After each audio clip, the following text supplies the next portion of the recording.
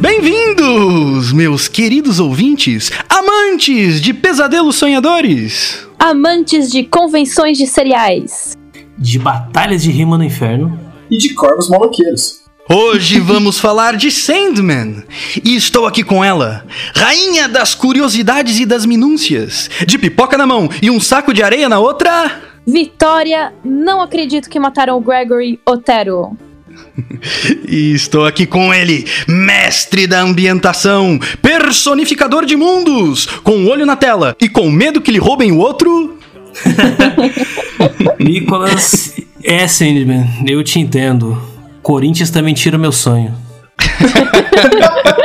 Pesadelo foda. E ele, que sonha diretamente do podcast Baile de Taverna, domador dos anjos e dos demônios e amantes de doguinhos dracônicos. Eu sou Mamute, o Oniromante de Luca. E este que vos fala é Tucas, e você está ouvindo Dá um Play Podcast.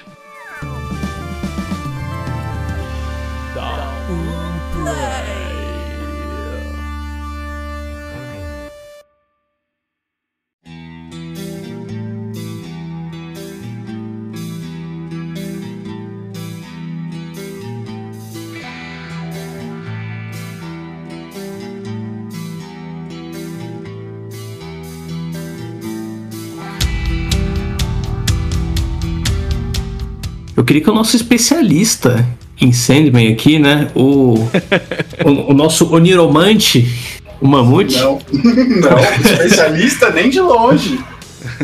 Eu queria que fizesse assim, um resumo de... Pra quem não conhece, o que é Sandman? Um epílogo. Sobre o que é essa história aí? Cara, eu diria que Sandman, ele é a jornada do ser que representa o sonho da humanidade. Opa, já deu conceitos bem interessantes aí. Eu acho que isso é o que o Neil Gaiman tentou passar na minha visão, tá?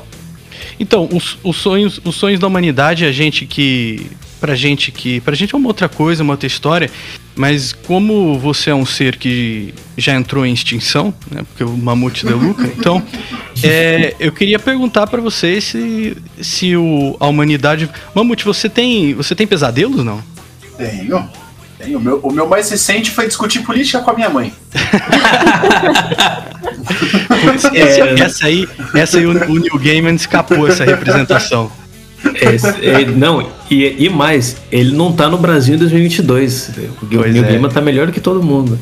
Mas esse é o grande ponto. Isso que eu achei muito legal sobre a série, inclusive. A série se passa em 2022, né? Sim. Essa é uma divergência do quadrinho que eu acho que é o ponto principal pra gente prestar atenção, saca? Porque quem leu o quadrinho, e mesmo que tenha lido depois, né? Eu obviamente não li na década de 80 quando ele saiu, ele representava o mundo da década de 80. Então, quando você vê a série, eles estão falando dos tempos atuais. Então, é por isso que tem algumas mudanças ali que fazem todo sentido pro contexto que eles estão trazendo. Você acha que que exemplo você pode dar de uma adaptação que eles fizeram que estava mais contextualizado nos 80 e veio pra agora? Por exemplo, o próprio Constantine, né? Que na época era o John Constantine. E tinha toda a pegada da depressão londrina pós-guerra, tá ligado? Essa recuperação da... Isso eu tô falando dos quadrinhos da DC, né? Uhum. Que é o ambiente onde Sandman se escora, né? Se apoia. Você vê, por exemplo, o personagem do Dr. Destino, né? O John Dee, naquele episódio do café. Uhum. Ele é muito mais dark no quadrinho. Ele vem com uma carga muito mais pesada fisicamente. Nossa, as cenas... mais dark? Muito mais dark. Eu conheço pouco do quadrinho, mas o que eu sei é que a série foi soft ainda, cara. Nossa. Foi. Me falaram isso. Mas vamos voltar aqui, vamos estruturar um pouquinho, vamos voltar ao início, então. O início da história que é apresentada pra gente. O Sandman, ele é aprisionado, né? Uhum. E... eu acho... Vamos pegar do início aqui, e aqui é bom que eu posso usar o pouco que eu aprendi antes e depois da série, e aí a Que a gente pode ver como é. Que o Sandman, ele é um perpétuo. Isso. E aí, os perpétuos são seres quase que primordiais na existência. Eu acho que dá pra gente poderia colocar assim. E tem a ordem dos perpétuos que eles nasceram, que eles foram... eu não sei se pode ser nasceram, foram concebidos, mas porque, da ordem que eles começa vieram. o paradoxo, né? Se eles são perpétuos... Isso. E aí o primeiro deles é o Destino, e que até uma coisa legal, em inglês, os 7 perpétuos, os nomes começam com D. O porquê disso eu não faço ideia. É só porque eles conseguiram encaixar, né? Foi uma brincadeira do game. Mas teve uma tradução que veio pro Brasil no fim dos anos 90, se eu não estou enganado, que o sonho veio traduzido como devaneio, para que todos eles mantivessem D. Legal. Mas parece que perde um pouco o efeito, né? Sim, eu prefiro o sonho. Perde bastante. Uhum. E aí, o Morpheus, ele é... Ele não é dos primeiros, também não é dos últimos, acho que ele tá ali na metade, né? Depois de Destruição... Ele é o terceiro. É o terceiro? Então ele vem depois da morte e do destino, né? Destino, morte, sonho, destruição, desejo, desespero e delírio. Uhum. São os 7 em ordem. A gente ainda não conheceu todos eles nessa primeira temporada, né? Ainda não. Não, a gente ainda não viu a delírio e a destruição. É. Ou destruição, né? Uhum. E destino também a gente não chegou a encontrar, né? Chegou. Eu acho que foi mencionado, Ele né? aparece em uma cena, mas ele não interage. Opa!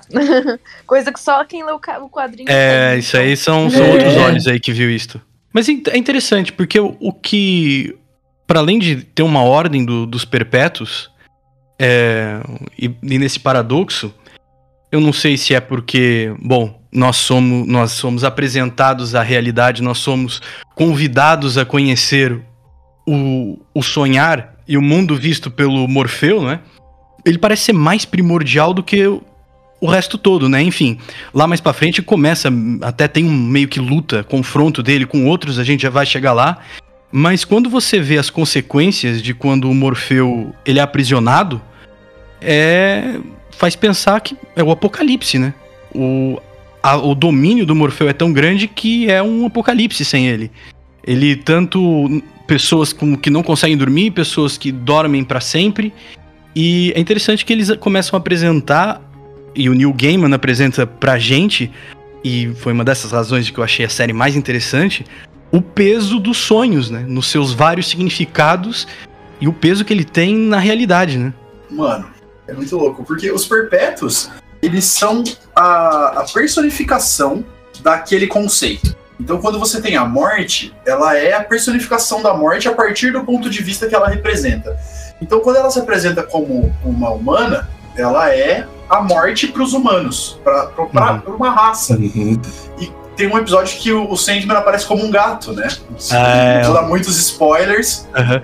Mas ali ele tá personificando o sonho dos gatos. Ué, mas você não viu que saiu nessa temporada esse episódio? Foi o último que saiu. Saiu. Inclusive dos meus preferidos. Muito bom. Eu sou apaixonado nesse episódio, cara. Eu acho ele muito bom. Um dos meus quadrinhos favoritos, sem dúvida, assim. Eu tava muito preocupado de como é que iam fazer ele. Uhum. Inclusive, muito legal terem feito em desenho, né? Exato. Sim, funcionou muito bem. Sim. E é uma coisa que o quadrinho faz muito. Ele tem vários desenhistas durante todos os títulos, né? Então ele brinca muito com essa mudança de forma, de cores.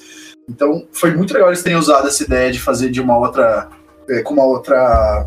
outro estilo, né? Uma outra gravação, uma animação. Achei que foi muito bom. Sim.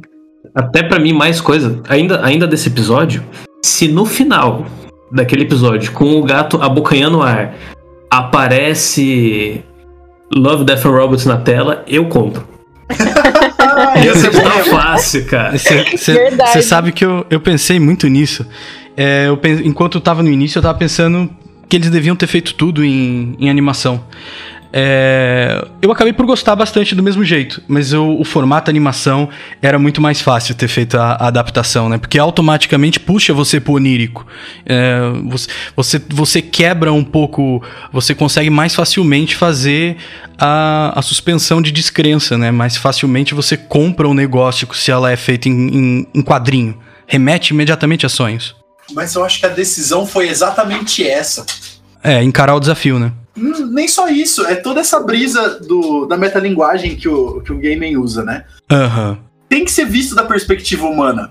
Uhum. Não tem como você se retirar da perspectiva humana pra ler Sandman. Não existe, porque ele é formado pela humanidade, tá ligado? Essa é que é a grande brisa. A não falar que se fosse em desenho não ia ter o looping, não ia ter os personagens de Game of Thrones, que eu amei ver eles lá.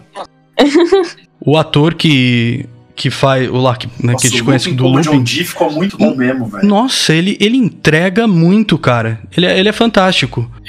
No começo eu não tinha ainda... Não tinha me convencido tanto. Mas aí ele senta pro 5º episódio. Não tem jeito, né? Ali não tem jeito. E essa é uma cena que no quadrinho... Por isso que vocês não compraram ele logo no primeiro episódio. Porque no quadrinho... A hora que ele sai do carro que ele recebeu a carona, ela vira pra ele e fala: que bom, você não vai fazer nada mesmo. Ele fala: não, as pessoas mentem, e mete um tiro nela, tá ligado? Nossa. No quadrinho, é assim que encerra. A mina fez outra gente boa com ele e ele, pau, toma. Mas foi. Então eu gostei mais de ele não ter dado. Porque. Nossa, eu tô com muita vontade de falar de 3 episódios específicos e esquecer o resto. Porque esse episódio nossa, é muito bom. Mas vamos seguir o flow, vai. Eu gostei muito porque nesse episódio dele, eu não sei agora qual é que é como é que eles me pegaram nisso, mas eu achei que foi tão sutil e fluido a parada dele no restaurante de... não, eu só tô fazendo as pessoas dizerem a verdade. Ele para a empregada de mesa e que fala ele: e aí, lindão, o que é que você vai querer? Ele fala: mas você me acha lindão? Por que você tá falando assim? E ela fala: não, mas eu queria que gostasse de você. Ele fala: mas eu gosto de você não precisa fazer isso. E ele começa a dar esses choques de realidade e inicialmente até parecia que ele ia melhorar a vida das pessoas. Porque ele tava quebrando a ilusão de ignorância e da verdade entre aqueles relacionamentos disfuncionais, todos eles. Então, como eles vão dando em pequenas doses até que acaba do jeito que acaba, apoteótico, eu vou comprando a parada dele de sim, as pessoas deviam ser mais honestas, as pessoas deviam ser honestas umas com as outras, e quando acaba em puro caos, eu estou... meio que... Ele tá de boa, né? E aí você vê alguma veia vilanesca, mas eu tô desapontado. Eu tô... Puxa, boa análise da realidade. Parece que vai melhorar, mas a gente não pode ser honesto. E aí quando o Sandman, ele para e ele explica das pessoas, ele fala: eu só obriguei as pessoas a falar a realidade. Essa é a realidade. Ele fala: não, você tirou os sonhos dessas pessoas. E aí é fenomenal. Porque as pessoas, elas estão mentindo porque elas almejam coisas, porque elas têm esperança, porque elas estão tentando atingir os seus sonhos. E isso não é necessariamente mal. Cara, eu achei assim, de uma profundidade, genial, de uma sensibilidade do Neil Gaiman, cara. E você percebe como é muito louco, porque a ferramenta que ele tá carregando, que é o Rubi, é o construtor, é a ferramenta que o Sandman originalmente usa para construir os sonhos, os pesadelos. Então, o que o Dee faz ali, isso aí é interpretação maluca minha, tá? Se alguém quiser questionar, mandar uma mensagem no meu Instagram pra trocar ideia, aceito. Mamute, você é o nosso especialista, Mamute. Não, entenda isso, não. Você não tire... Não, é que aqui no Downplay, Mamute, a gente não traz convidados para falar sobre algo. A gente traz os maiores especialistas. Você não diminua a nossa capacidade de convidar um elenco de requinte como nós temos. Então, dê as tuas interpretações. Agradeço ser colocado nessa posição. Mas o que o Dee acaba construindo ali é o sonho dele. É como ele sonha que o mundo seja. Muito bem colocado. Entendeu? Ele sonha num mundo sincero. Ele acredita nisso. Ele quer isso. Mas a sinceridade dele acaba caindo muito pelo contexto Arkham, porque ele é um vilão do Batman originalmente, e no início não mostra, mas aquela instituição onde ele tá é o Arkham. É o Arkham, É o Arkham. Então, muito por causa desse contexto de uma dificuldade psicológica e tal, você vai na questão do Hobbes. O homem é mau. E por ele ser sincero, o homem tem muito de Hobbes mal, lá, né? com certeza. Entendeu? Então, ele acaba criando nas pessoas isso. Ele extrai a sinceridade num nível tão grande que no que ele acredita vai fazer as pessoas se tornarem más. Não, e tem tudo a ver também com o que a gente é apresentado de passado dele, né? Porque ele viveu, é mostrado ali um pouquinho, talvez seja mais aprofundado, mas ele foi profundamente ferido pelas... Na série foi mais aprofundado. Ainda bem que fizeram isso, porque você vê que ele nasceu de uma casa formada em mentiras, né? Porque no quadrinho se teoriza que você lê o Batman. Né? Se você quiser encontrar o conteúdo daquele personagem, ele tá na DC. Você vai atrás de ler os números do Batman que tem ele, entendeu? Foi muito bom realmente eles terem feito isso na série. Eu nem sequer sabia que ele era do mundo do Batman, muito foda. Tem vários personagens, na verdade... A própria Constantine. Não, tiraram um que era pra ter aparecido, o Caçador de Marte. Era pra ter aparecido nessa primeira... Nossa, ia aparecer o John Jones ali, cara. John Jones? Não lembro dele. John Jones, ele é o nome do Caçador de Marte. Ah, sim. É o nome terráqueo dele, né? Isso. No quadrinho, uma das primeiras pessoas...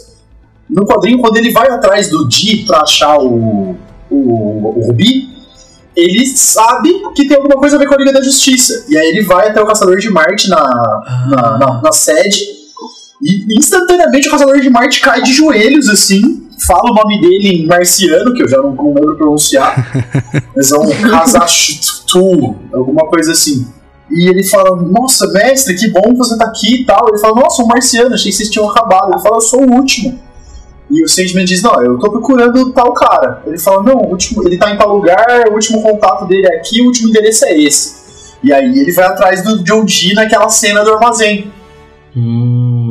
Mas muito bem, eu acho muito acertado eles terem também desvinculado um pouco do universo da DC, né? Você tem algumas coisas ali, você sabe dos Perpétuos. Ninguém conhece o Caçador de Marte hoje. Não teve filme da DC do Caçador de Marte, ninguém sabe quem é ele. Não tem. E quando ele ia aparecer, tiraram ele também. Que foi no Snyder Cut. Aí é verdade, o Snyder Cut tá lá. Mas eu gostei deles. Isso daí. Essa parte é mais da parte dos quadrinhos. Ficaria mais próximo da Liga da Justiça Sombria, né? Que é mais essa parte que lida com o inferno, com demônios. Exato. Mas eu gostei desse afastamento que ele faz. E eu também... uma coisa, voltando do John Dee... Primeiro, depois eu tenho uma curiosidade pra trazer do John Dee, mas... O que eu achei legal é que a gente vê como que foi conturbado ele crescer, né? E tudo que ele tem ali com a relação que ele tem com a mãe dele. E que, na verdade, o sonho dele é meio infantil. Né? Porque, assim, boa. Eu quero que as pessoas não mintam. É infantil. É meio infantil da onde ele vem. E aí depois termina com o Sandman falando, não, apesar desse sonho infantil, né, entre aspas, que você tem, você tá tirando a esperança delas. Exatamente. E aí a gente vê toda a evolução de como ele parecia alguém frágil que tava lá no hospital psiquiátrico, evoluindo até chegar nesse final apoteótico com ele. Ele tinha vencido o Sandman. Se ele não quebra o Rubi, ele teria vencido. É que no fundo, Nicolas, parece que ele tá querendo... A primeira nota que eu faço é que ele é uma pessoa desesperançosa, né? Ele não tem... Ele era uma pessoa amargurada e desesperançosa. E o que parece que ele quer fazer... lembro de uns filósofos nessa mesma onda, eu quero esfregar a realidade na cara das pessoas, porque elas estão vivendo aí o mundinho delas, né, vivendo como se tudo fosse todinho, Disney, e eu quero mostrar a verdade, o quão miseráveis elas estão, eu quero esfregar a verdade na cara delas. E aí quando o Sandman volta, ele fala, e essa toda a representação do Sandman, né? Que os sonhos, o sonhar é real. É essa a parada dele. E é semiótico com a realidade. Ou seja, não é uma coisa que existe, é um outro plano, mas as duas conversas. Essa é a parada. E o mundo, e ele demonstra isso em diversos episódios, até no mundo dos gatos, né? Que tem aquela coisa de se 1000 gatos sonharem com a mesma coisa, eles transformam a realidade. E essa é a parada, que os sonhos, eles são reais. Você não pode... Se você amputar a parte dos sonhos, você altera a realidade. E a verdade que você tem é a barbárie, que é a sua verdade que você está vivendo, mas não é a nossa. É isso que ele está falando. Você vê como ele ganha no inferno, né? Como ele ganha a discussão com Lúcifer. Eu sou a esperança. É. E o Lúcifer não pode negar isso. Ele é a esperança. O Morfeu, né? O sonho, ele é a esperança. É isso que ele faz pra humanidade, tá ligado?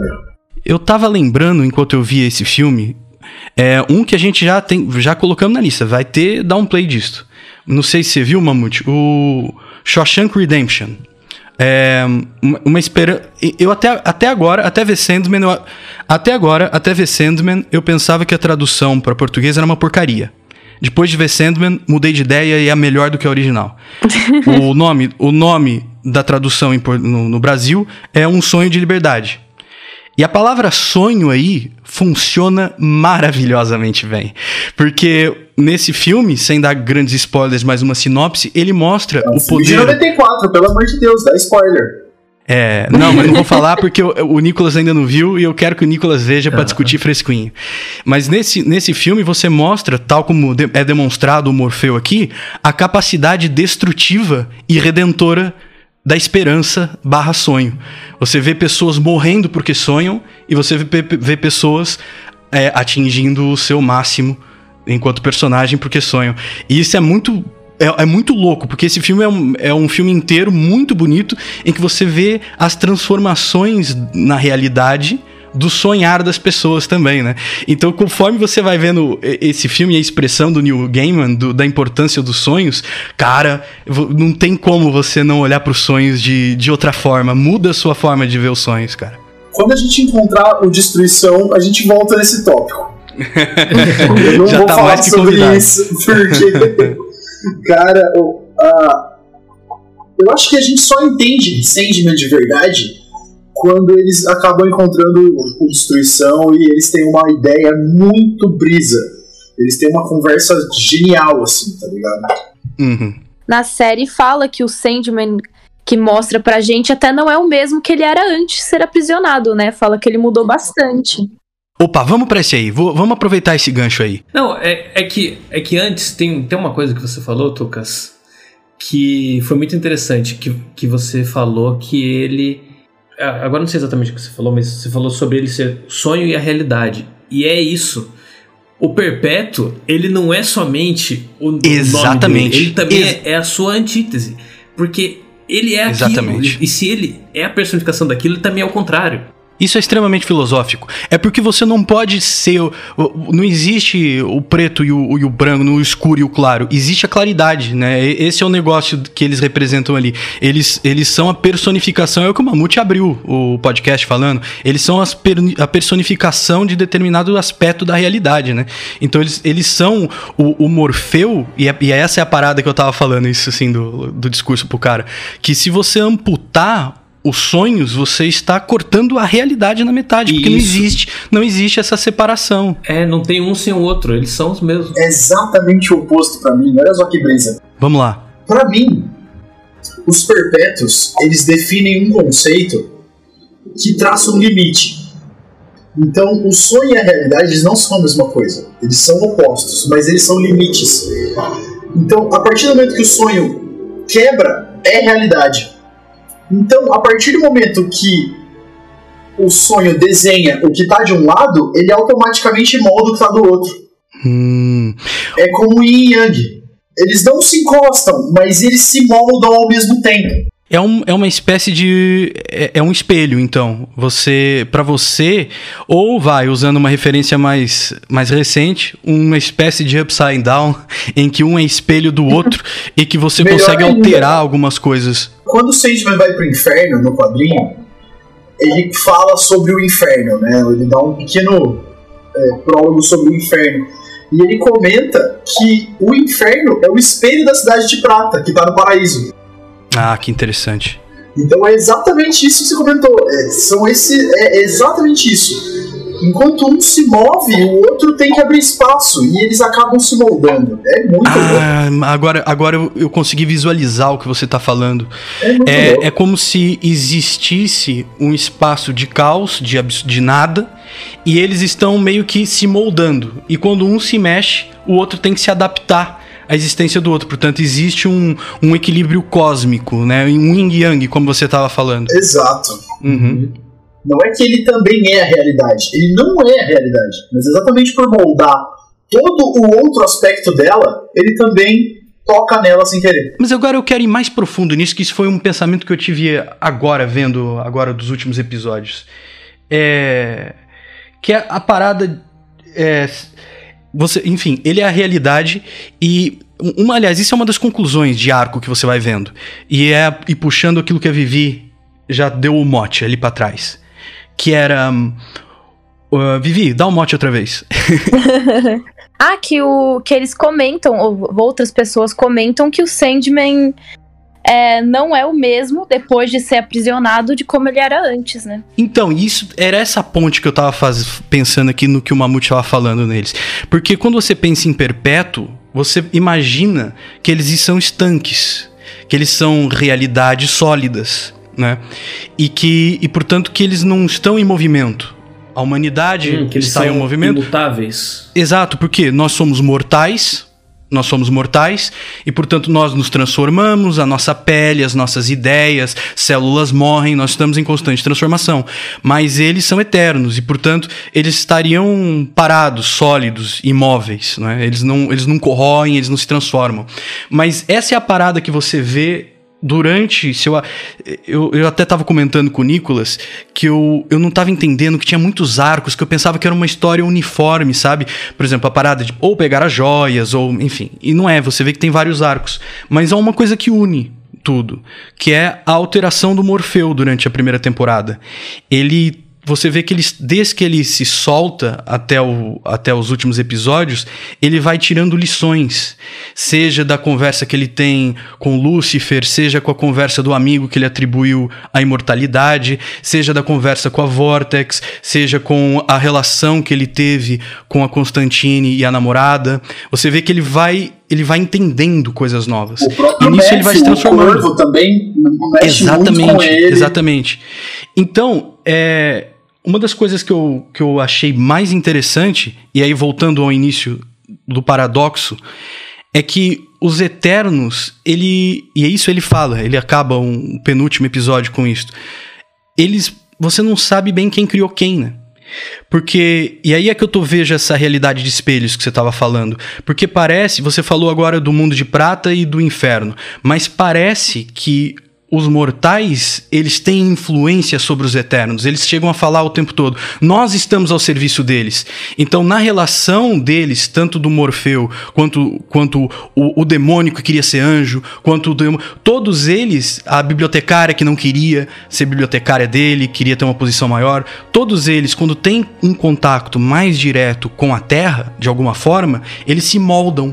E assim molda-se também o Senhor dos Sonhos, né? Uhum. Fiquei com a ideia que antes de ele ser aprisionado e em busca das coisas dele, ele não ia muito pra Terra. Eu não sei se isso... Ele ficava muito mais lá no mundinho dele. Pode crer. É isso que despelota a ação da série, né? Porque por que a gente começa a assistir a partir desse momento? Por que a história começa aí? Porra, interessante. Eu até começar esse episódio, eu achava mesmo que tinha muitas barreiras entre um arco e outro. Agora a gente tá conectando bonitinho aqui, cara. Porque a razão pela qual começa aí, na prisão dele, é exatamente isso. É o contato mais direto que ele tem com a humanidade. E aí, na sua transformação enquanto personagem, né? O Verde Violinista, que ele fala justamente isso. Uhum. Ele queria ir pra aprender, pra viver. Cara, eu gostei muito dele. Ele é muito legal. E assim, quando ele entra numa situação onde ali ele não consegue resolver e ele já tá com os laços tão feitos, tão grandes ali com a comunidade, ele volta pro Sonhar e fala: aconteceu isso, me ajuda. Porque ali ele já...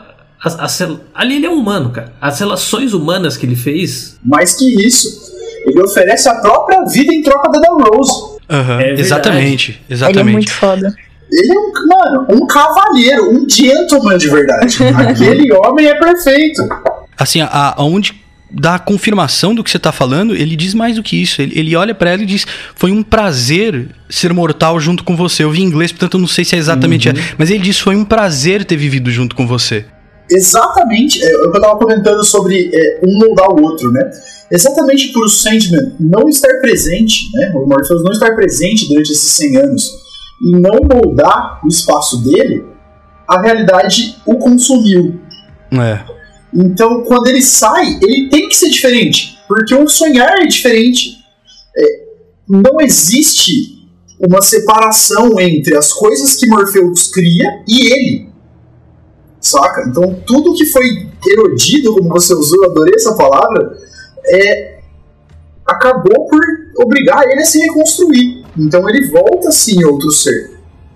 Ele diz isso à bibliotecária dele, né? Ele fala: eu não podia esperar que eu ficasse lá durante 100 anos. Porra, é muito metafórico isso.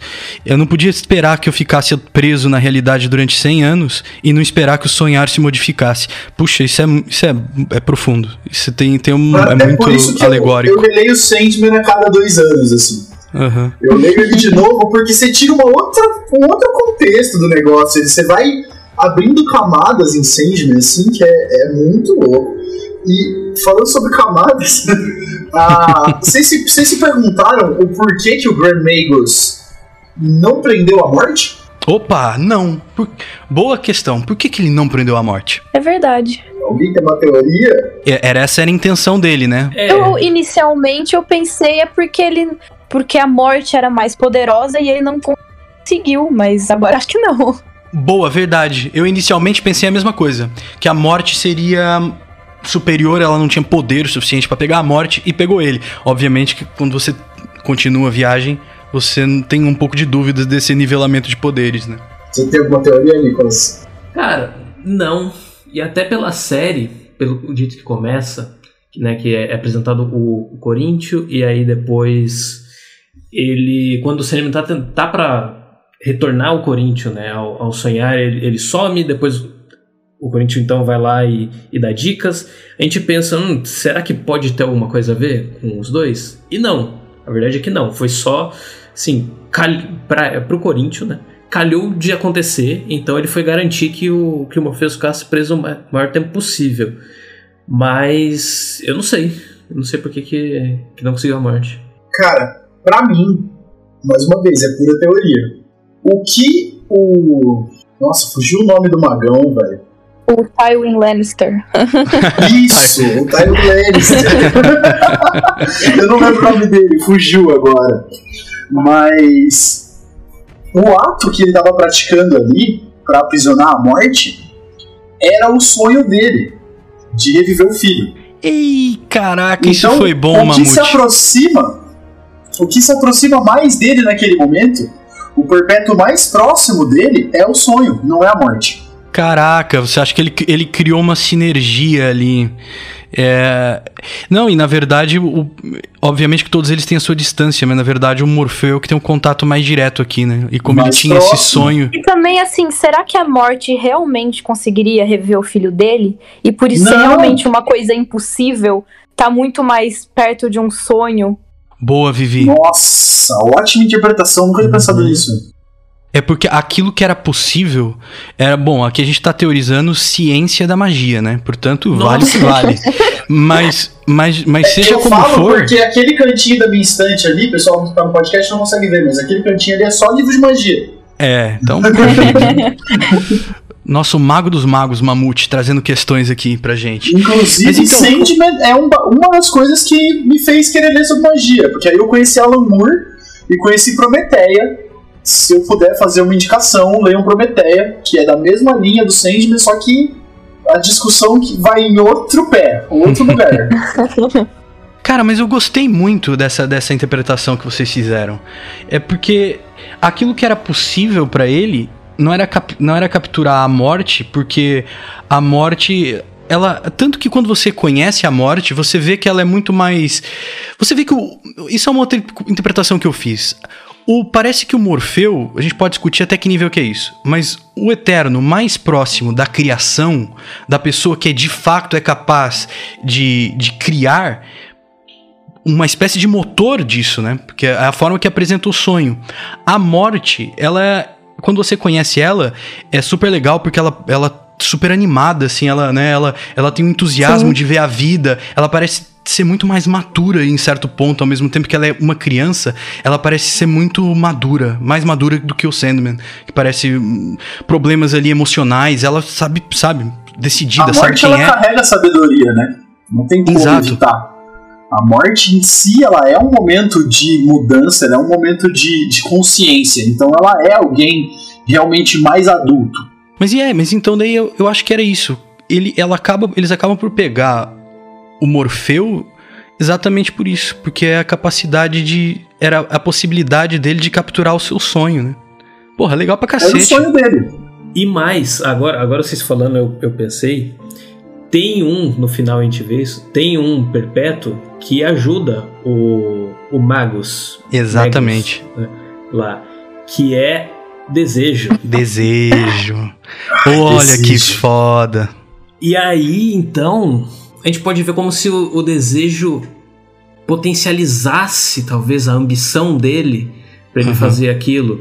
E aí eu acho que, às vezes, quanto mais você acaba desejando uma coisa, mais você sonha com aquilo também. É que é engraçado, porque o desejo é complexo, né? Eles ficam próximos, e eu sei, e isso aqui que eu vim buscando depois, né? Que desejo e o sonho, eles têm uma relação muito complexa. Eles eram muito próximos no início, mas aí depois, com o desejo fazendo algumas traquinagens ali pra cima do Sandman, eles acabaram se afastando e se tornando quase inimigos, assim. Porque fazia muito sentido o desejo e o sonho serem muito próximos, né? Faz todo sentido. Mas eu antes de deixar o Mamute falar, que é o nosso especialista, portanto ele vai arrebatar, dar a opinião oficial do Downplay Podcast, eu queria só falar do lugar onde eu vi mais o contraste entre os dois, que foi um aparecimento muito nada a ver, mas pra mim muito significativo. No episódio que a gente já ficou quase o episódio inteiro discutindo, mas não tem como não voltar a ele, que é o do bar. Depois daquilo tudo acontecer, o desejo sorri. Depois que ele obriga todo mundo a falar o que eles queriam, a se render aos prazeres daquele momento, todos eles, até chegando a tudo, mostra o desejo sorrindo, né? E essa é a diferença depois que eu faço, ainda sem eles aprofundarem tanto. É que, eu não sei se eu posso dizer isso assim, mas parece que o desejo, ele não está tão ao nível da alma das pessoas quanto está os sonhos, né? Os sonhos parece ser uma espécie de concretização das pessoas, da forma como elas gostariam de se ver, da forma como elas gostariam de estar no mundo. O desejo é ali e agora, né?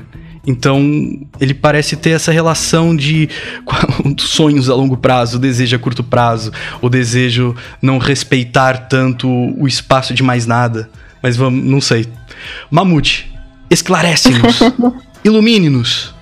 Ou há desejo, né? Porque desejo não tem sexo. Inclusive, deixa muito claro no quadrinho isso, que o Sandman, inclusive, se refere a ele e ela como irmão ou irmã, né? Porque desejo não tem sexo. Pela série, ele coloca na legenda Irmani, então que hoje seria o gênero neutro. A própria pessoa que interpreta o papel de desejo super é não binário. Um cara maravilhoso. Que não binário. Não binário, muito bom. Maravilhoso. Perfeito no papel, perfeito. Mas ali no final da cena do restaurante, né? Desejo sorrir porque um desejo muito forte foi cumprido. O Di desejava aquilo do fundo do ser dele, sabe? Uhum. Então o desejo tava ali pra presenciar. Mas eu acho que também o desejo de todas as pessoas que estavam no restaurante, né? Porque pegando os pequenos quadrinhos, as pequenas tramas que estavam ali acontecendo, era a empresária que estava insatisfeita com o seu parceiro, que encontra um novo amor mais jovem, mais sonhador até nesse sentido.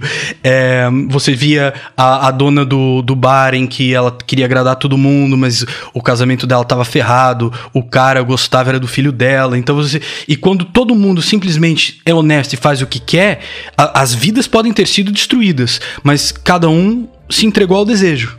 Sem dúvida. Mas é exatamente aí que a gente vai na questão infantil do Di. O desejo é infantil. O desejo ele é efêmero, ele é uma coisa passageira. Por que desejo e sonho têm uma relação tão complexa? Porque quando eles iniciaram esses trabalhos, era clara a conexão entre eles. Só que o desejo chegou num momento que ele percebeu que ele nunca seria um sonho. Uhum. E aí ele ganhou uma inveja. O desejo dele é ser sonho. Só que legal, ele nunca vai cara. ser. Poxa, que da hora. Muito bom. Aí ficou mais próximo do desespero. Exatamente! Mas na verdade elas são gêmeas, né? Desejo e desespero são gêmeas. E que você vê elas conversando, você vê que elas têm uma relação, né? Sim, elas são extremamente próximas. Uhum. E junto delas vem a melhor personagem pra mim da série, que é a Delírio, que é a mais nova dos Perpétuos, que não apareceu ainda. Ela é sensacional.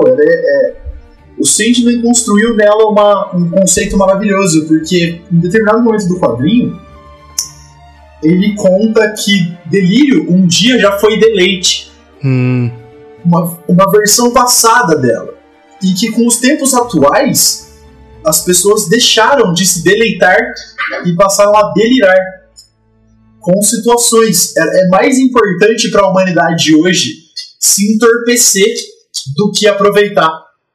Nossa. Então a Delirium tem essa virada de deleite para delírio. É fudido. O Sandman é um monstro. Muito legal.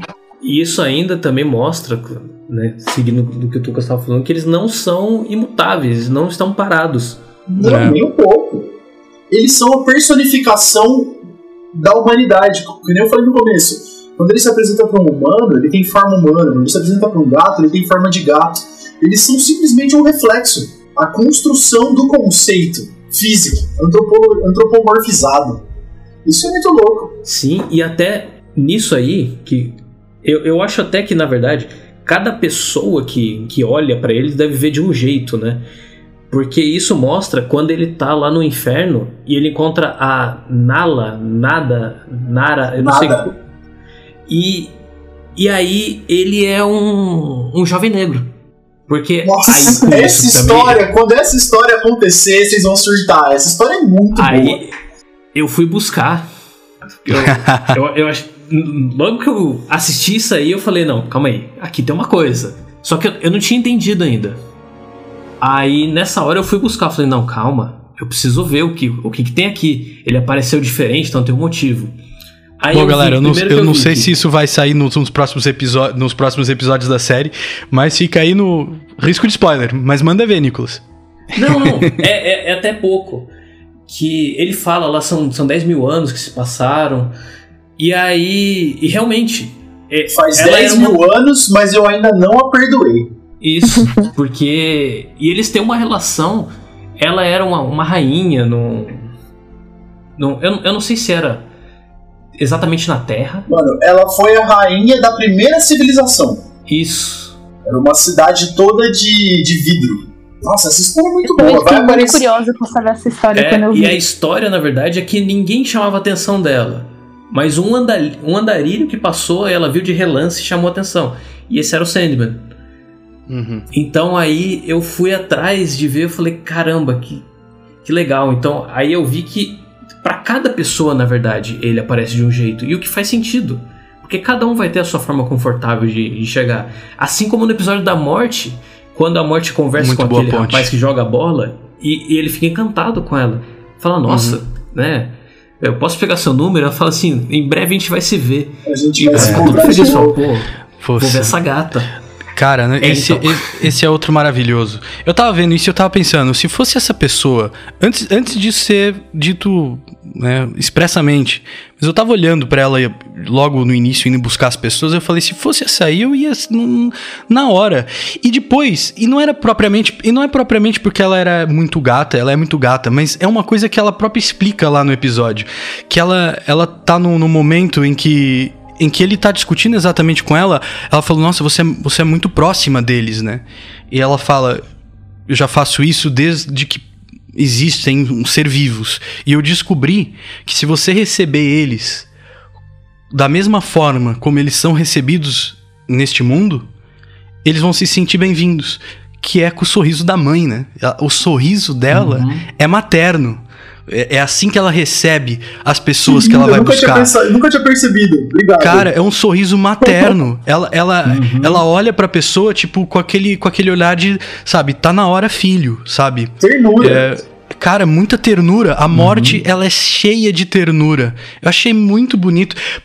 Primeiro porque é um conceito que eu acho que não é difícil de você imaginar, né? Tem várias religiões que falam de pessoas que vêm buscar a gente com familiares e portanto, não é uma coisa que eu nunca tenho ouvido antes. Mas quando retrata no pop, né, no entretenimento, não é o cara da foice com um manto negro. É uma pessoa com um sorriso materno. Eu falei, putz, que legal. E faz todo sentido a maturidade da morte em receber as pessoas. Ela fala, você acha que eu tenho algum prazer? É uma coisa que eu tenho que pegar. Eu sei que elas estão com medo. O melhor que eu posso fazer é recebê-las dessa forma. Poxa, lindíssimo. E ela tem uma frase maravilhosa no quadrinho, que ela fala quando ele começa a reclamar, né, do que tá acontecendo com ele e tal, ela vira pra ele e fala, eu tava aqui quando a primeira coisa viva surgiu, e eu vou estar aqui exatamente quando o universo morrer pra levantar as cadeiras e fechar as portas. Mano, essa frase, ela vai matar a galáxia. Ela abre e fecha tá a vida. Tá ligado? Isso mano, essa frase dela é destruidora. Pois é. E aí, pra mim, até na verdade, quando eu tava assistindo e começou uma outra parte do episódio, eu pensei, nossa, isso aqui podia ser episódio sozinho, né? Que foi um momento catártico aqui, sabe? Foi.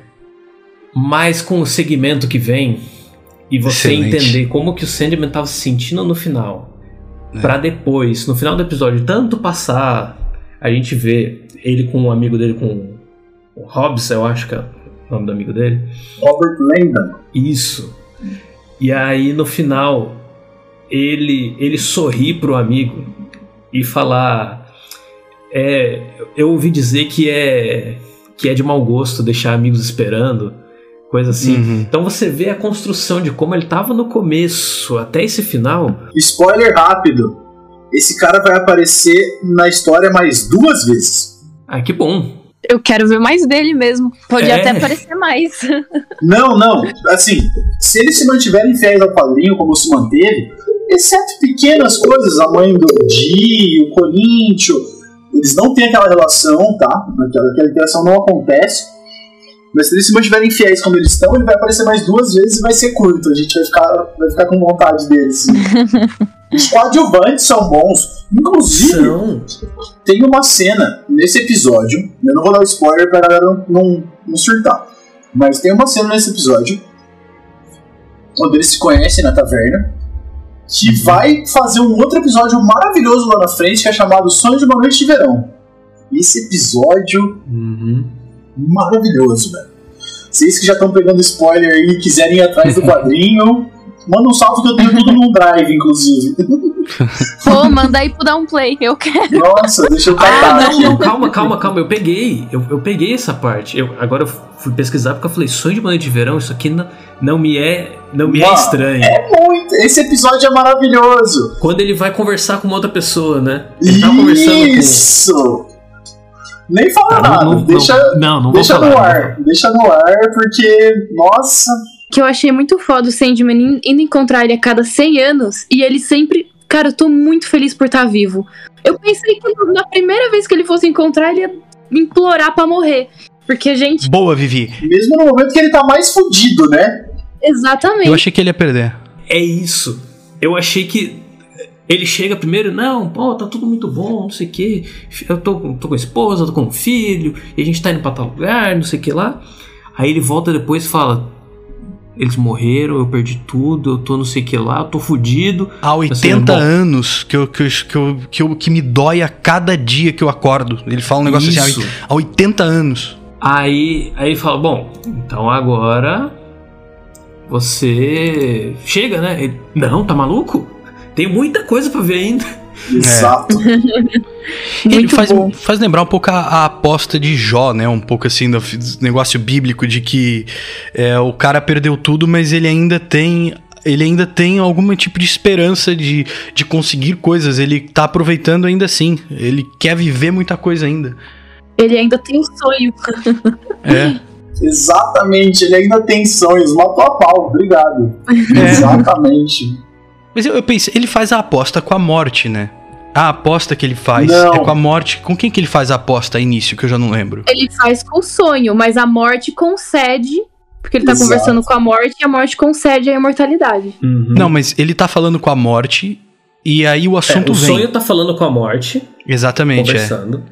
E ele falou, aí... e ele fala pra morte, eu aposto que em 100 anos ele vai querer morrer. Portanto, ele faz essa aposta com a morte naquele momento. Uhum. E a morte meio que duvida. Ela fala, vai lá então. Vamos ver o que acontece. Isso, exatamente. Porque eu tava pensando nisso exatamente porque a morte, ela vai buscar... eu acho que ela tá querendo provar um ponto, né? Porque ele tá achando que meio que é uma bosta ficar aqui e falando, as pessoas, não é assim tão difícil, sabe? As pessoas quando chegam, principalmente depois de velhas, na cabeça dele, e é legal porque você vê um senhorzinho antes que ela vai buscar no hospício que fala, não quero ir agora. Ele tá falando, as pessoas não querem ir.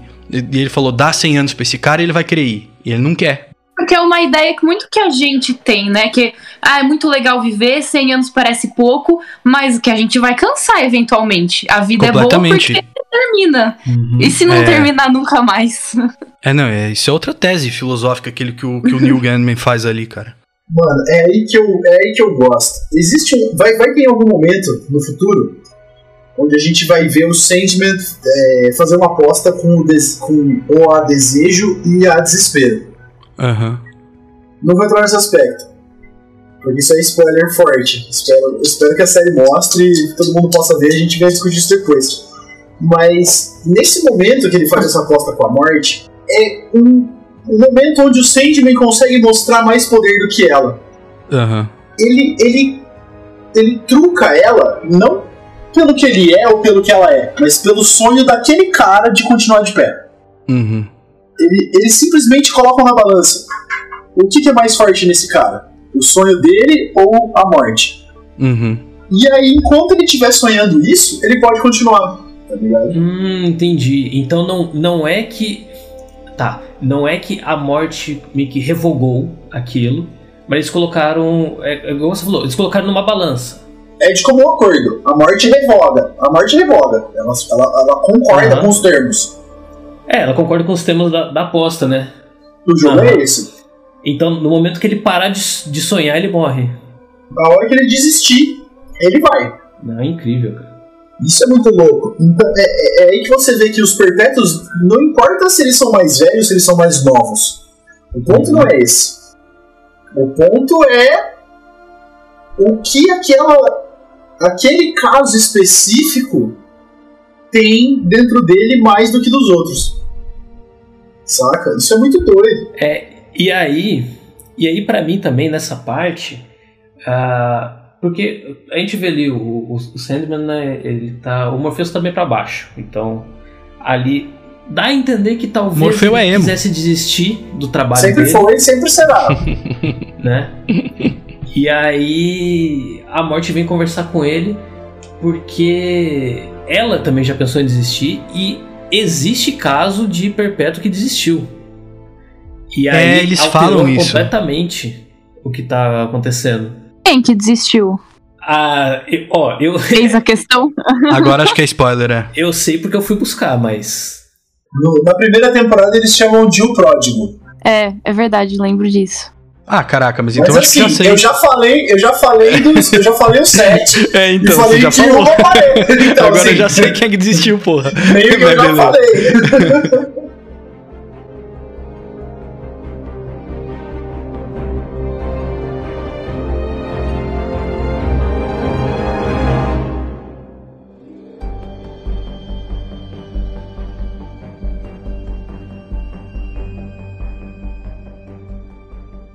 Mas vem cá, eu queria puxar aqui uma coisa que eu fiquei meio confuso. Queria ver se vocês me ajudavam a acertar minhas ideias aqui.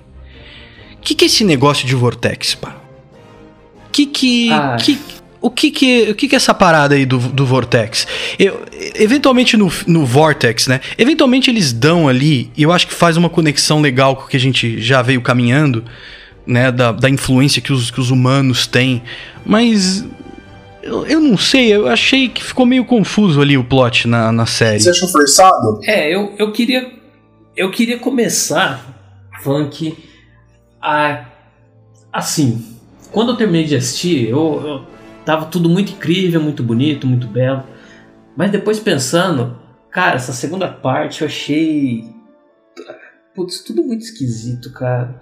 Aquele pessoal lá, depois eu fui, né, entender que esse é o arco da Casa das Bonecas, apesar disso pra mim não representar muita coisa, mas até faz mais sentido quando a gente lembrando que tem o Ken e a Barbie.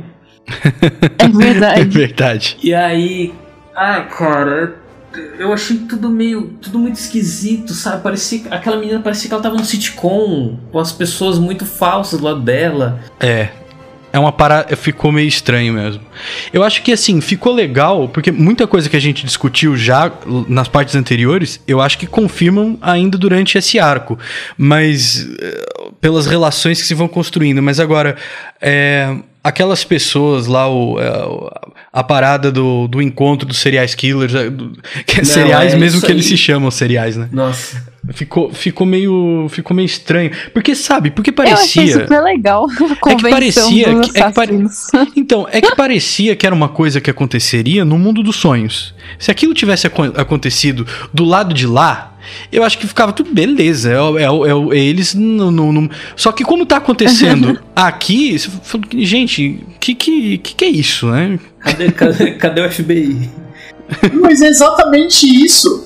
É exatamente isso. Como o sonho não estava presente, as coisas que deveriam acontecer nos sonhos se tornaram realidade. Então o Ken e a Barbie morando numa casa é um sonho.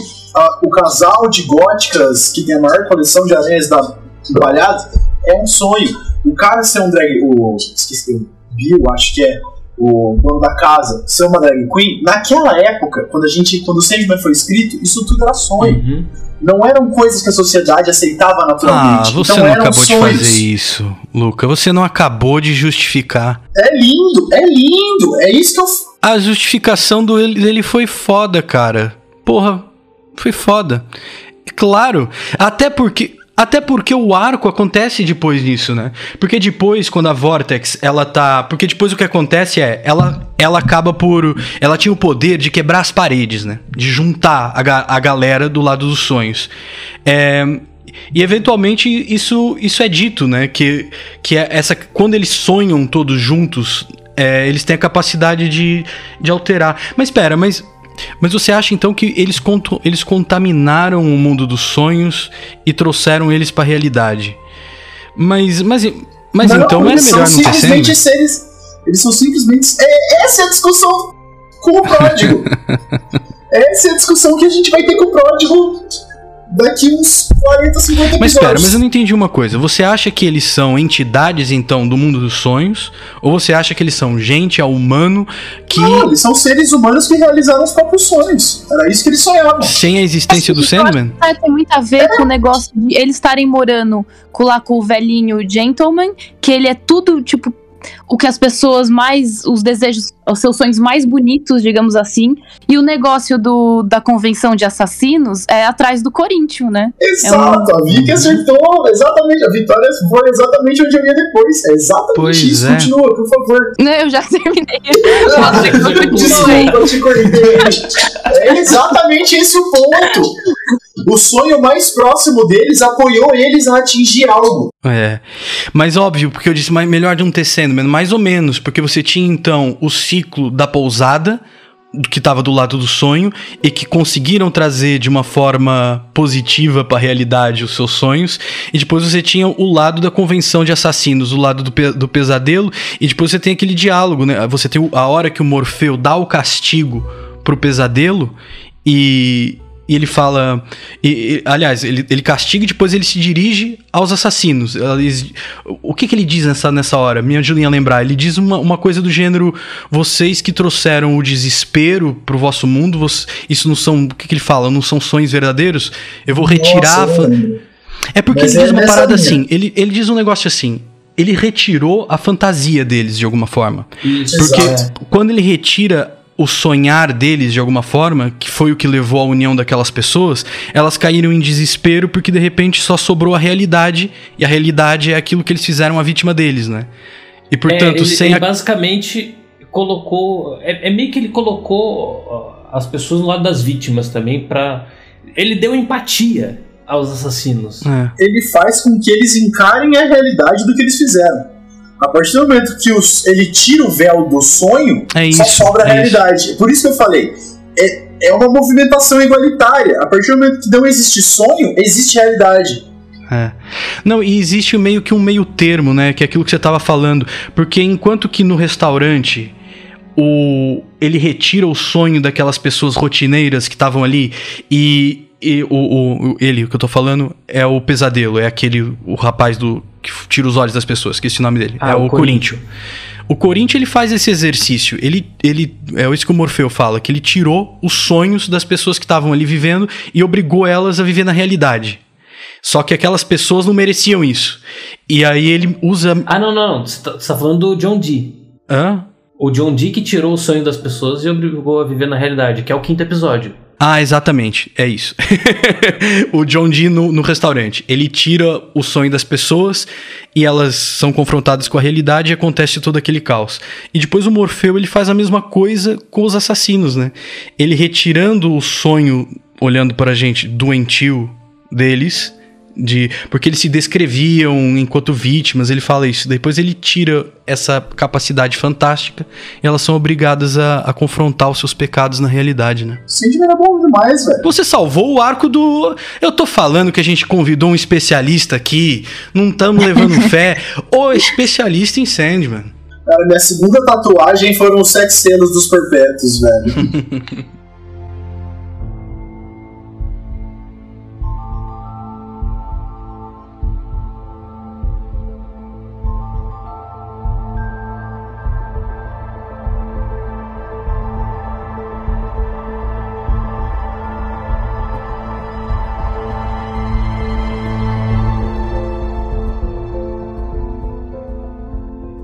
E o pesadelo que queria virar um sonho? Eu achei super legal. Isso é muito legal. Isso foi muito legal. Eu amei que isso aconteceu e isso não tem no quadrinho. Nossa, olha só, sério. Foi um momento que a série me surpreendeu. Eu falei, porra, obrigado por vocês terem feito isso. Foi muito legal mesmo. Porque até ele fala... Ela fala, né? Eu não lembro o nome do pesadelo. É uma shapeshifter. Assim, isso. Ela fala que se fosse pra continuar vivendo daquele outro jeito, ela preferia morrer. E ela morreu. Eu falei, nossa, muito forte isso. Mas aí depois, ele trazendo ela de volta, dá com pra asas. ver como... dá pra ver todo o arco que o Morpheus passou. Exatamente, até ele parar de ser um... Até ele para de ser um filho da puta também. Que naquele momento ele tava aí, sou eu que mando, você só obedece, você foi feito pra isso, vai fazer. E ele vai tendo mais empatia com os próprios sonhos. Que na verdade pertencem a ele. A pontinha de ver esse crescimento dele é no último episódio da série, que é o Calliope. Eu não vou comentar porque é o último episódio, mas é exatamente esse momento que você percebe que ele entende... Mas é o último episódio da série ou da primeira temporada? Da primeira temporada. Então pode falar, poxa. Pode comentar. Não, o episódio da Calliope, sobre a musa e tal, que ele vai lá e... Gostei muito também. Ótimo episódio. É exatamente ali que a gente vê essa essa virada, essa curva dele, saca? Você vê, ele tem empatia a primeira vez, ele não ser mais um ditador. É verdade. Isso, inclusive, talvez explique um pouco a pausa que eles fizeram, né? Porque o Morfeu que tá ali, ele já tá completamente transformado pelo arco do último episódio antes de ser feita essa pausa, né? Exato. Que é o episódio do sonho que a gente tá falando, que ele torna o pesadelo sonho. E a gente vai ver mais sobre essa história da Calliope mais pra frente. Essa história tem um desenvolvimento bem legal pra série mais pra frente.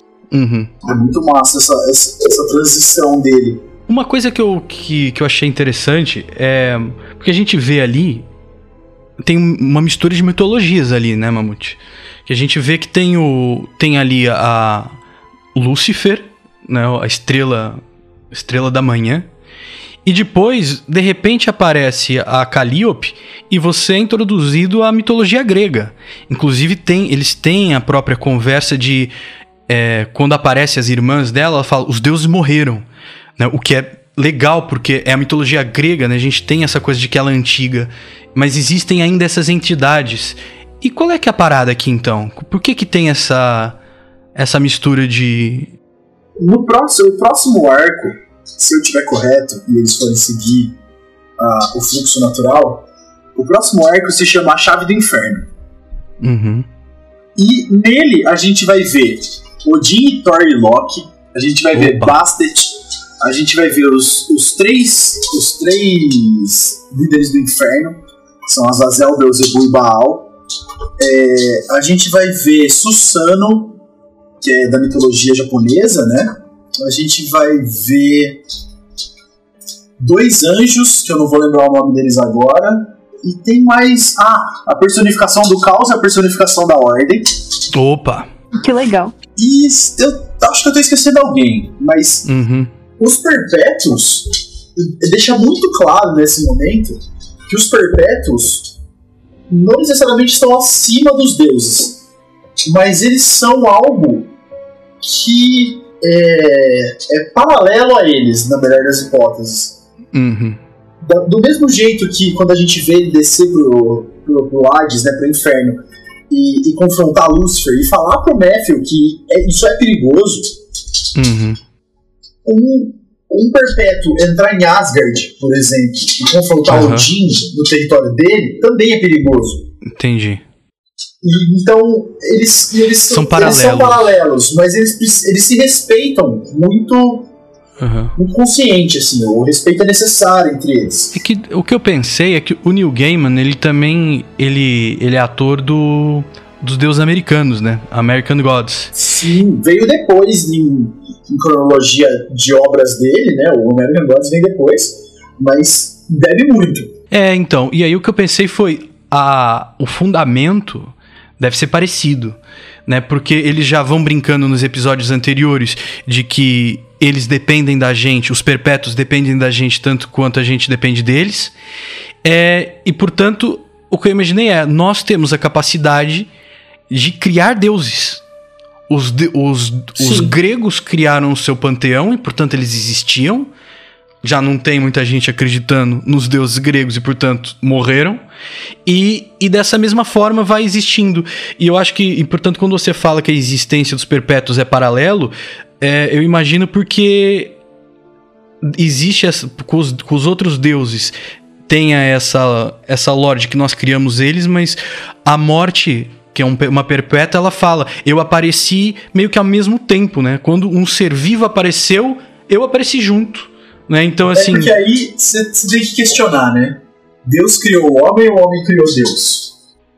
Coloca essa parada aí. Quando você pensa nessa perspectiva, os Perpétuos, eles são coisas que surgiram antes mesmo dos deuses.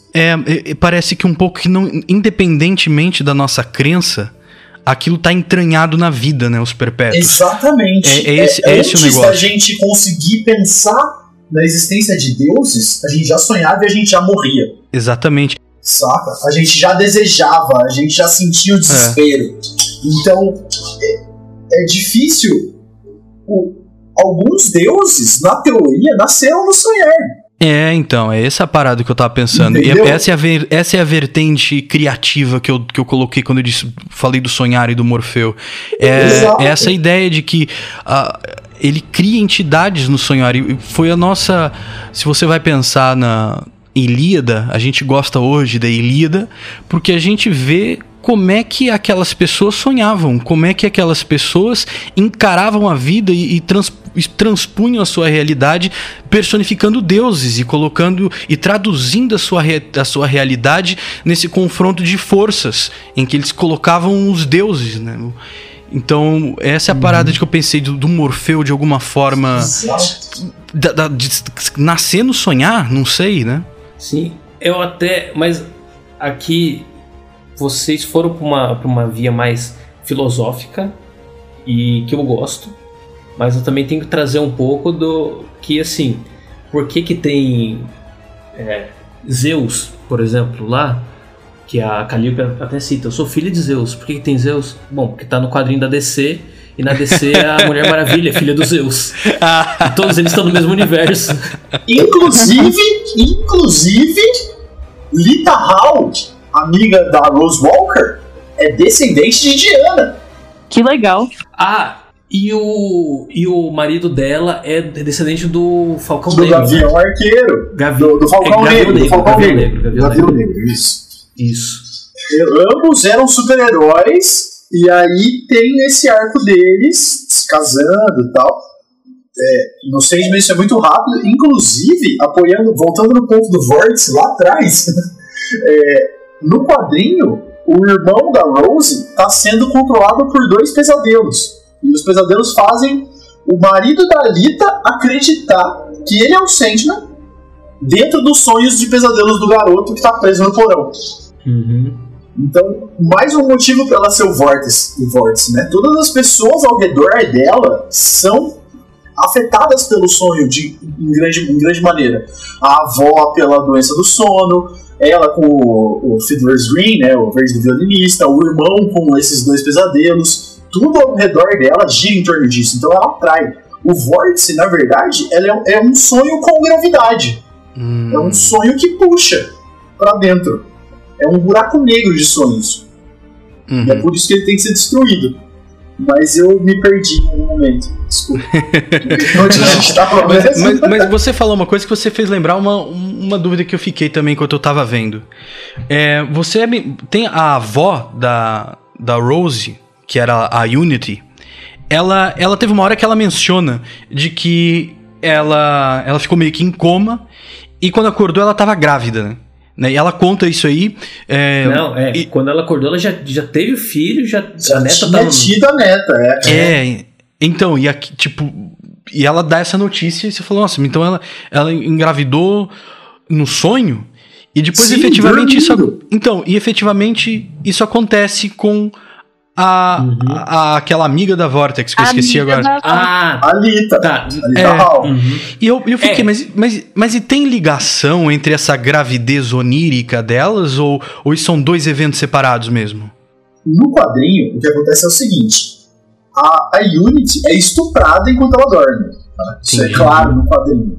São momentos de suavização da série. O desejo viola ela, então. Exatamente, é o desejo. O desejo faz isso. Na verdade, o desejo é a partir de um humano, né? Ele toma um humano e pelo desejo consuma o ato. Entendi. Então, eu fiquei com a ideia que era como aquilo que você falou, que quando o sonho desapareceu, o mundo, os sonhos e a realidade se misturaram, tal como estava acontecendo com a Vortex, então ela realmente engravidou num sonho e aquilo foi pra vida real. Mas então no quadrinho é muito mais... Mas mesmo pela série eu tinha entendido que foi realmente um estupro. A série deixa entender, mas não deixa explícito. Do mesmo jeito que o John Dee, do mesmo jeito que outras situações.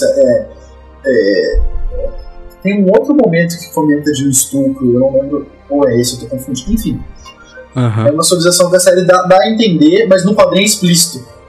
Com a Calliope. Com a Calliope também. Ele deixa subentendido. Então, é que a diferença entre Calliope da série pro quadrinho é que na série é explícito. A cena é real. Tem um quadrinho desenhado do ato consumado. Saca? Com a Unity também. Então, a Unity é estuprada, né? E nasce a mãe da Rose. A Lita, ela já estava grávida e ela é levada a viver dentro do sonhar por esses dois pesadelos. Então, ela já estava grávida no quadrinho, né? O esposo dela... mas na série ela não tá grávida e o marido dela já morreu faz um tempo, né? Eles alteraram. Exatamente. No quadrinho, ela está grávida e o marido morre logo nos primeiros meses de gestação. E esses dois pesadelos puxam o fantasma dele para ser o Sandman dentro dos sonhos do irmão da Rose. Eita! Então o irmão da Rose tava sempre na merda, por causa daquela situação onde ele tá inserido, que eu não vou dar spoiler aqui.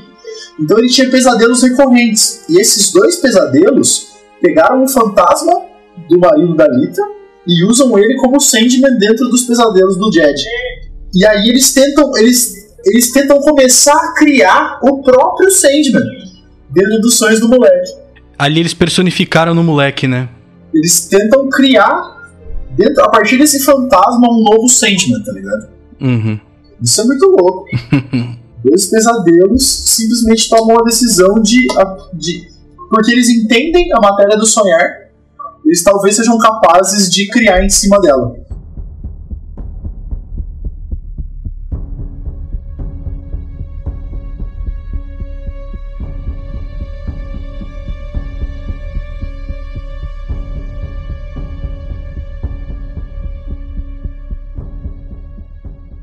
Bom, vamos passar para as notas?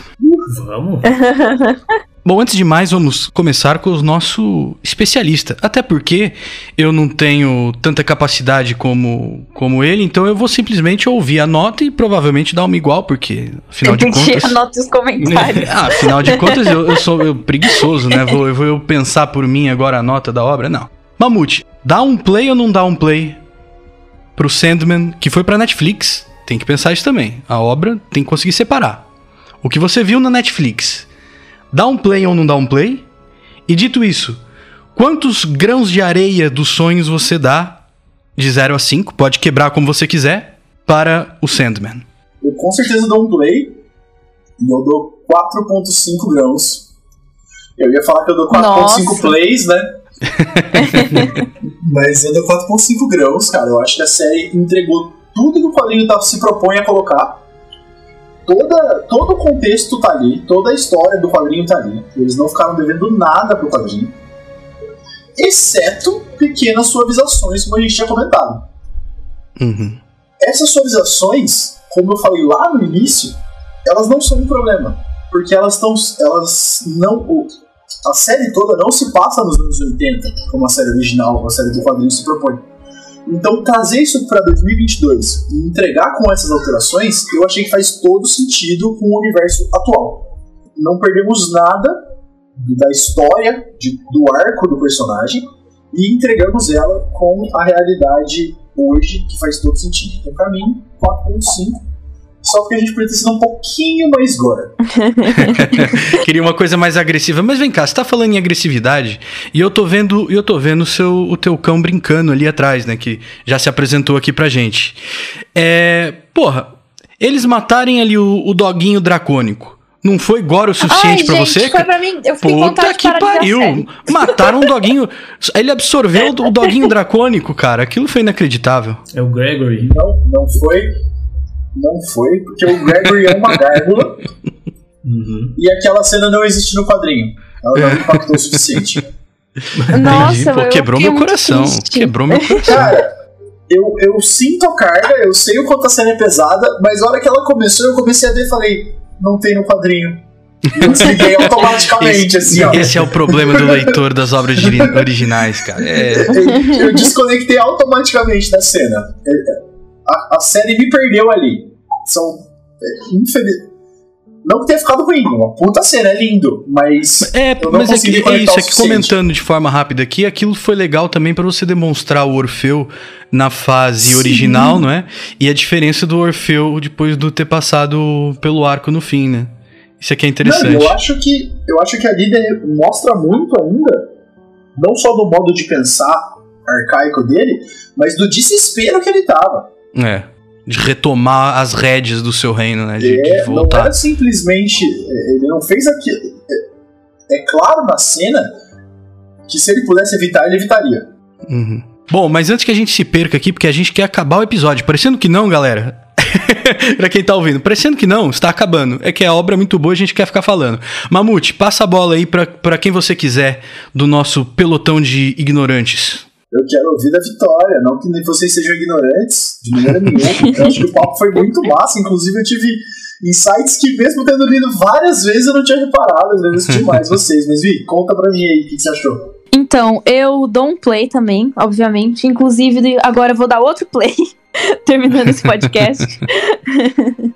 E, cara, eu também dou, eu não sei, eu não querendo imitar o nosso querido especialista, eu também vou dar 4.5. Eu não tenho a referência do quadrinho pra puxar, mas eu achei muito foda a série, eu vi isso tudo em um dia.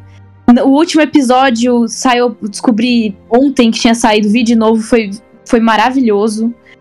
Assim, eu realmente também gosto de cenas mais gore, então agora eu vou ler o quadrinho, porque eu fiquei com muita vontade de ver mais sobre essa obra. E eu também não dou 5 por causa do Gregory. Eu realmente fiquei muito triste. Matar o doguinho é sacanagem. Mas tem o Gold logo depois. Tá, é verdade. Mas não, eu gostei deles ter depois dado um ovo de novo. Mas que não é o Gold, é o Irving, né? Porque é o Irving. Estamos com o Abel nessa, tá ligado? Depois ele é o Gervin. Porque tem que ter G. Eu fiquei pensando nisso. Por que ele não falou Gervin, cara? Eu nunca tinha reparado. Na série eu pensei, podia ser Gervin. Ai. Mas e você, Nicolas? Dá um play ou não dá um play? Olha, até fui aqui já contando um pouco. Eu dou um play. Porque até fui eu que chamei esse podcast. Porque... Eu falei, não, a gente tem que fazer de Sandman. Eu acho que eu fui o primeiro a começar a ver. Eu falei, gente, vejam, a gente tem que fazer de Sandman. E já conheci algumas coisas dos quadrinhos, então vou dar um play aos quadrinhos também. Por favor. Quanto à minha nota, eu vou um pouco diferente.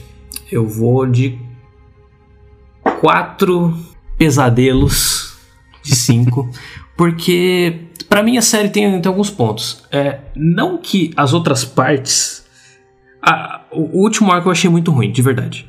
Mesmo entendendo melhor ele agora, ele fazendo mais sentido, eu não gostei da atuação, eu achei a maioria das coisas muito supérflua, mas tem uma coisa que eu acabei gostando, que o foco dele não é o Morfeu. Uhum. O Morfeu, ele é um agente catalisador da história, mas ele não é o principal. Sim. Isso vai acontecer mais legal. E mais, tá? Isso eu gostei. Até eu senti que é isso que acontece também no episódio da Calliope também. Então, essa parte eu gostei. Mas assim, é que tem 3 episódios, né? O 4, o 5 e o 6, eles são tão bons que a gente acaba até esquecendo um pouco do resto. Mas... ele tem ótimos momentos, como no primeiro episódio, quando o Morfeu é libertado, e aí quem estava aprisionando ele sobe as escadas e encontra ali a hora que ele encontra é o Morfeu dos quadrinhos, com os olhos pretos, apenas uma bola branca assim nos olhos. Então, esses momentos eu achei muito bom. Eles tiveram um carinho de fazer as coisas, até porque o Neil Gaiman estava dentro da obra, né? Ele não estava simplesmente, ele não só escreveu e estava dando uma consultoria, não. Ele estava de perto, acompanhando tudo, acompanhando as construções que estavam acontecendo. Por isso que hoje ele continua tanto, gente, vamos assistir Sandman, a gente precisa renovar, mesmo a série ficando semanas no top 1. Não, já renovou, você acha? Ele tá fazendo graça. Tá fazendo graça, claramente. Eu espero que ele tenha sido renovado pra 3ª temporada. Você acha? Ele tá fazendo doce. Ele tá só jogando pra cima o máximo que ele conseguir. Já renovou, tranquilo. Mas... Foi top 10 em 83 países. Sim, não, e por muito tempo. Não foi uma semana só, não. Tá tudo bem. E aí, outra coisa também que eu gostei bastante que a gente acabou nem falando tanto, porque os outros pontos são tão bons da série que a gente acabou nem falando muito, que é o 4º episódio, quando ele desce no inferno. Pra mim, a maneira com que as coisas são resolvidas primeiro que isso é incrível, segundo... O torneio deles, né, a batalha é muito boa. Isso. É maravilhoso. Nos quadrinhos, ele não batalha com Lúcifer. Perfeito. É com o Corazon. Eu acho que é com o cara que tá com a posse do elmo dele mesmo. É o demônio que tá com o elmo. Inclusive, um detalhe aí. Quando ele desce no inferno nos quadrinhos, o inferno não é um império, é um triunvirato. É Lúcifer, Baal e Beelzebub. Eles são 3 senhores do inferno. E no original, ele faz o embate direto com o Corazon, que é o demônio, e ele é do Beelzebub. Ele é um dos generais de Beelzebub. Ela fala lá... Lúcifer fala que ele é um duque, alguma coisa assim, mas que dá a entender que ele é alguém importante. Exatamente. Que dá a entender que ele é alguém importante ali, não é um demônio qualquer. Eu achei isso muito bom, porque por tudo, a caracterização de Lúcifer é como ela se coloca acima dele. E a atriz deu um show enquanto Lúcifer, cara. Ela deu um show. Achei perfeito ela como Lúcifer. Tipo, incrível. E até eles começarem lá, eu tava achando que... ia sair na mão. Eu também. Eu achei isso. Eu falei, nossa, não parece ser do feitio de Morpheus assim, sair na mão. Aí não. E depois, na outra parte que Morpheus tá perdendo e o Matthew vai falar com ele, eu penso, nossa, ele vai chegar e falar, eu sou o Sandman, tipo eu sou inevitável, eu sou o Iron Man, sabe? Eu tava sentindo isso, e quando não falou, eu falei, obrigado que você falou outra coisa, cara. Mas isso aqui é bonito, é que ele acabou por dizer, isso aqui é bonito, só que você não tava esperando. Então, a gente chegou aqui nessa conclusão, mas a gente pode não interpretar assim. Entendeu? Isso foi a nossa maneira de interpretar, mas a gente pode pensar, não, ele falou uma coisa completamente diferente. Mas isso aqui é foda, é que durante você vê, quando ele fala, eu sou esperança, ele realmente é. Isso aqui é muito legal. Não tem como questionar. Então, aqui agora, eu trazendo um pouco mais do que eu gostei também da segunda parte, que eu achei que peca narrativamente e também em questão de atuação. Também eu achei o pessoalzinho lá da casa meio fraco. Em comparação ao resto, né? Que tá do Netflix, Nicolas, pelo amor de Deus. Não, mas é que o resto tá tudo muito bom. Ele com a morte lá, que aquilo dá vontade de enquadrar. Você tá falando do núcleo B da série, tá tudo bem, tá ligado? Não, esse episódio 6 quase me fez aderir aos NFT pra comprar. Eu queria comprar o episódio 6. O episódio 6 é meu. O Nicolas Mamute ainda não passou pelo arco de redenção do Morfeu, entendeu? Ele ainda tá ali imutável. O Nicolas não tem piedade. Você sabe o que o Nicolas fez com... Vou deixar pra galera, a galera já ouviu, não vou voltar, sou uma pessoa amargurada. Mas o que o Nicolas fez com Star Wars ainda me dói no coração até hoje. Não, com Star Wars você não. Você falou mal de Star Wars? Não, você falou mal da série do Obi-Wan. Calma lá. Falei mal da série do Obi-Wan. Tudo bem, de Star Wars você vai me ver falando mal do 9 só. De resto, pra mim tá tudo certo. Eu acho que até o 9 foi ainda. Eu aceito. Pra gente não continuar nesse assunto, então. Lucas, como é que é? Você dá um play pra Sandman? Cara, dou com certeza. Valeu bastante a pena. Foi muito legal.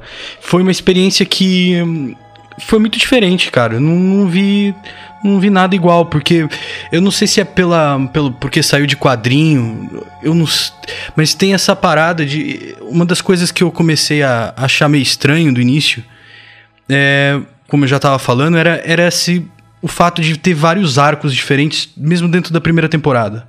E eu tava... E isso acabou sempre por ser assim, eu tava muito no embalo, e aí começava um novo arco e eu caía, sabe? Eu não... eu pensava que a história ia ser sobre aquilo, e agora... Mas quando eu entendi essa parada de que é esse o formato mesmo, e que vai ter episódios que eles são, como foi o caso ali do último, que ele é fechadinho, vai ter episódio ali que vai ser... Isso é sonhar, você acorda no meio e fica puto. Pois é. Sim, eu acho que é isso, o formato ele é diferente do que eu tava acostumado. No início eu pensava que a história ia ser sobre buscar os artefatos dele. Depois eu pensava que ia ser sobre encontrar os outros perpétuos e te apresentar esse mundo. Depois aparece Vortex. E eu achei essa parada assim meio estranho. Mas eu abracei. E na hora que eu abracei, ficou tudo legal. Até o arco meio mais ou menos lá da galerinha da pesada do encontro dos assassinos, eu ainda acabei por me divertir. E mesmo com a menina protagonista lá no Vortex, ela realmente não é... Também não acho que ela seja tão boa atriz, mas eu achei ela carismática. Eu abracei a parada, eu achei ela carismática e acabei por gostar. Dito isso, na verdade eu não vou dar uma nota tão alta também, porque eu acho que ainda tem bastante espaço. Eu estou ansioso para as próximas temporadas. E o que eu acabei por achar, a razão pela qual não vou dar a nota tão alta, é que os assuntos... Bom, como deu para reparar aqui, a gente falou animado, né? Deu para explorar muito. Os assuntos são verdadeiramente muito bons. E saiu da cabeça de alguém que é muito foda, que é o Neil Gaiman. Mas eu não sei se a entrega ainda calibrou assim no máximo, sabe? Se ela já entendeu direitinho como vestir essa luva. Eu não sei também se é por eu não estar acostumado e tive esses atritos com a forma. Mas, enfim, é foda e eu estou assim, com muita expectativa de continuar. E a minha nota vai ser 4.2 grãos de areia para Sandman. Eu vou mudar minha nota, eu vou dar 4.2 também. A maquiagem podia ter deixado o ator principal mais parecido possível. Por muito pouco ele não é perfeito. E eu ouvi um negócio, isso eu ouvi no Nerdcast, o Tucano falando, e aí eu assisti a série, ouvi o Nerdcast e depois eu fui assistir o episódio extra. Ele fala que ele tem uma boquinha que é uma boquinha do ator que você começa a reparar, você não para mais, cara. E aí eu não consegui desver. Ele tem uma boquinha. Ele tem um beicinho. Ele faz biquinho. Vivi. Oi. Eu sonhei com você hoje. Falando de Sandman, eu sonhei. E foi engraçado porque faltou a Vortex pra me guiar. Porque eu tava sonhando com você e você tava me contando que tinha uma galera meio que de briga de escola, que era um negócio que eu tava muito envolvido na minha época e eu projetei em você. Então tinha galera da outra escola querendo te bater e tinha os teus amigos não sei o que era muito eu na escola. Inclusive aconteceu exatamente isso com você. Então, tô eu projetando. E aí, mas continuando, aí você tava contando isso e uma hora eu caiu meio que... Isso é que é engraçado, caiu uma semi-ficha. Porque aí eu perguntei, mas espera... Porque você tava falando, assim, da escola de Lolé, assim, um negócio assim. E eu... Mas pera, você não tá no Brasil? Repara que eu nem me perguntei porque você tá na escola. Eu só perguntei, você não tá no Brasil? E aí você, não, é que... E eu... Não, pera aí, Vitória, onde é que você tá? Sério? E você começava a dar risada e falar, e eu comecei a ficar nervoso. E eu, mas onde é que você tá, Vitória? E aí eu acordei puto com você, falando, porra, mas onde é que tá a Vitória? E aí eu entendi, falei, porra... Foi o Sandman, desgraçado, me deu essa rasteira.